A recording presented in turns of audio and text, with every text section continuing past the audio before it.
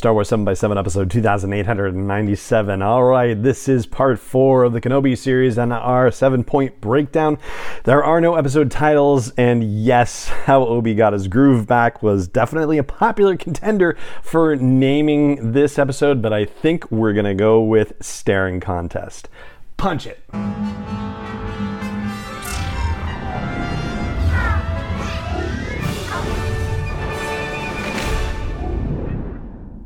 Hey Rebel Rouser, I'm Alan Voivod and this is Star Wars 7x7, your daily dose of Star Wars joy, and thank you so much for joining me for it.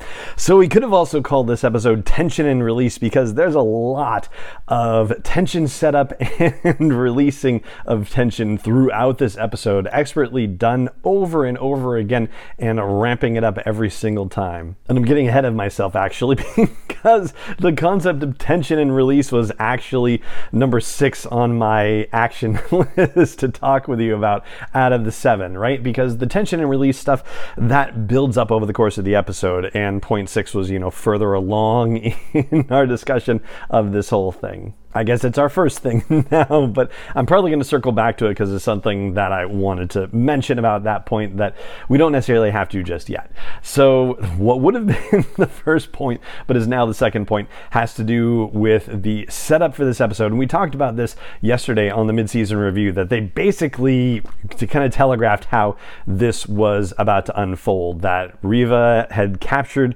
Leia. There was no way she was not going to capture Leia at that point. She wasn't going to let her run away the way that Vader let Obi-Wan escape. And she took Leia exactly where we figured she would take Leia, to Nur, and the only way for Obi-Wan to rescue her was to get access to Nur from somebody who would be able to do that, and that of course was Indira Varma's character Tala. So yes, for a series that has been pretty unpredictable in places, that one, that was kind of predictable to be sure. The third thing we'll flag in this episode is that we get more details about the path, and the path significantly is different from a rebellion, basically. The path is essentially a way to help Jedi escape from the attention of the Empire and to develop new lives, new identities, and get out in the galaxy and away from anyone who might hurt them. And whereas a rebellion isn't actually a fully formed thing at this time in the galaxy, I mean, Saw Gerrera is out there stirring up trouble, and Enfys Nest is just starting to gather people around the idea of some kind of resistance. Yeah, there isn't anything on the level of what we see, say, in Star Wars Rebels when we get to like 5 years before the events of A New Hope. On the other hand, this path is fully formed and operational, working from this planet Jabiim. And the way that this whole path network has been presented, and we find out that there have been a couple of different safe houses that have been found so far, this is actually organized well enough that they have to have helped a significant number of Jedi and or Force-sensitive people to get away from the Empire. So this is a big deal. I'll say that the only thing that really didn't work for me with the path situation was the conversation between Obi-Wan and Roken. And we talked about persuasion in storytelling and how difficult it is to make a believable, persuasive situation happen. It worked finally, and it took a lot to do it for Obi-Wan in the first episode of the series. In this particular case, it seems like Roken has a lot of reasons not to cooperate with Obi-Wan Kenobi, but ends up coming over to Obi-Wan's side very quickly. It doesn't give you any indication that Obi-Wan's used any kind of mind trick or anything like that. So he's at least done this honestly on its face. But yeah, the persuasion isn't really there. And speaking of Obi-Wan's capabilities, well, they are finally on display, but in a very convincing way. Like, we see him and Tala on the way to Nur, and he's trying to use the Force to draw an object to him, and it's not really working well, and there's talk about, the past and forgetting and whatnot, but it's really about Obi-Wan getting into action and being forced into situations where he has to put the Force into action. No pun intended. It was similar in episode 2 where, with Leia falling, like he had to figure out how to connect with the Force in order to rescue her.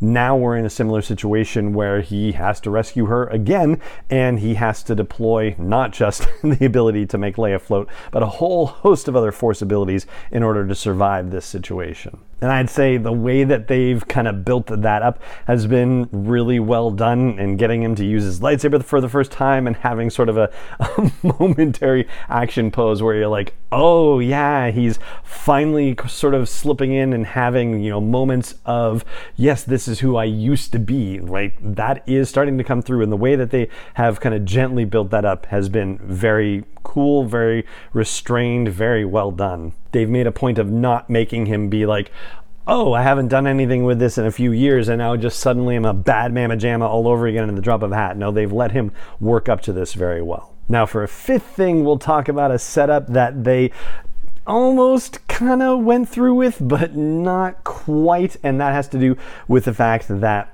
in the previous episode, they talked about how Force-sensitive children are being disappeared by the Empire and nobody knows what happens to them. So then you get into this episode, and as Tala is looking at the schematics for the fortress, she's like, what are they hiding down there, right? So you get the idea that this is where Force-sensitive children are being sent to, that they're being brought to the Fortress Inquisitorius. At least that's the setup that they seem to be giving us. But as Obi-Wan goes through part of the secure sector of the facility in order to find Leia, we see something different. It's not just a fortress, it's a tomb, as Obi-Wan says. And it's hard to say for sure whether that's entirely accurate. And the reason why I'm saying that is because these people that we see encased in amber, or some sort of amber liquid, they could be dead. They could be in some sort of, stasis, or, it's not carbonite, obviously, but some sort of hibernation, right? But probably dead. And we do see a youngling here. So yeah, they kind of got near the idea that they were setting up, but they didn't actually follow through with it. I'm not saying that I wanted to see that, quite honestly. I mean, I think that would kind of be traumatizing in a way, but yeah, they kind of set the idea up and then they don't go near it. So I'm just kind of wondering if they should have necessarily set up the idea in the first place. That's the sort of dilemma I'm kind of sitting at with basically on this. The sixth thing I want to flag is how this is such a female character driven episode, and it's really awesomely done. This episode really is driven by the interactions between Reva and Leia and Reva and Tala, and I think it's just fantastic. All the characters are so well drawn, and Leia's thing about, are we having a staring contest? Just so much fun, and does give you echoes of Rey in The Force Awakens, and also of her own character in A New Hope. And the last point we'll talk about is the tracker setup situation. So I had a moment where I was certain that Leia was going to say something about Dantooine, then I thought Tala was going to say something about Dantooine. She mentions Florrum, actually, which is where Hondo Ohnaka was hanging out in the Clone Wars. So yeah, wouldn't it be funny if they did something with Florrum later on and Hondo Ohnaka showed up in this series? That would be crazy. But I'm digressing.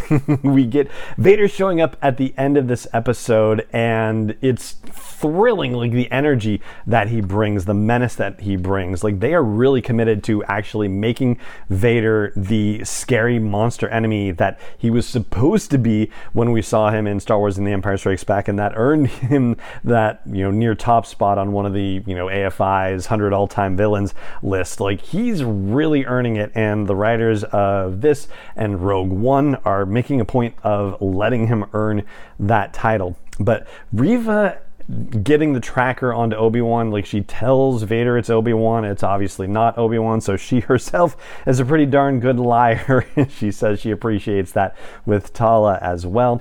And you do wonder, well, when did Reva get to slip Lola back to Leia? That is kind of a little, it's a little gap there, but this also has that sort of freight train energy that Larry Kasdan has talked about with The Force Awakens. You get the narrative going fast enough, then you kind of skip over all of the little bits like that. And that's all in terms of the major points I wanted to break down for you in reviewing part 4 of the Obi-Wan Kenobi series. The thing that I wanted to circle back to was just my own personal thrill, which was when they're on Jabiim talking about going to Nur, and they get a mention of T-47s that are only actually being used for hauling sewage. And in my head, I'm like, oh my gosh, because this, of course, is exactly like The Empire Strikes Back with the T-47s that couldn't be adapted to the cold, but they came into play at the end of the episode. And out of every ship in Star Wars, I love snowspeeders better than anything. So to see T-47 show up in this scene to the rescue, oh my gosh, that was just a personal high moment for me in this episode. I love it. I love it. I love it. It's just my favorite. So yeah, I don't know what it is about those ships, but I just love them so much. So that was a thrill for me. And that is going to do it for this episode of the podcast. It just remains for me to say thank you so much for joining me for it as always, and may the Force be with you wherever in the world you may be. 7x7 is not endorsed or sponsored yet by Lucasfilm Limited, Disney, or 20th Century Fox, and is intended for entertainment and information purposes only. Star Wars, the Star Wars logo, all names and pictures of Star Wars characters, vehicles, and any other Star Wars-related items are registered trademarks and/or copyrights of Lucasfilm Limited, or their respective trademark and copyright holders. May the Force be with them. All original content is copyright 2021 by Star Wars 7x7. We hope you love it. Say goodbye to your credit card rewards. Greedy corporate mega stores, led by Walmart and Target, are pushing for a law in Congress to take away your hard-earned cash back and travel points to line their pockets. The Durbin-Marshall credit card bill would enact harmful credit card routing mandates that would end credit card rewards as we know it. If you love your credit card rewards, tell your lawmakers, hands off my rewards. Tell them to oppose the Durbin-Marshall credit card bill.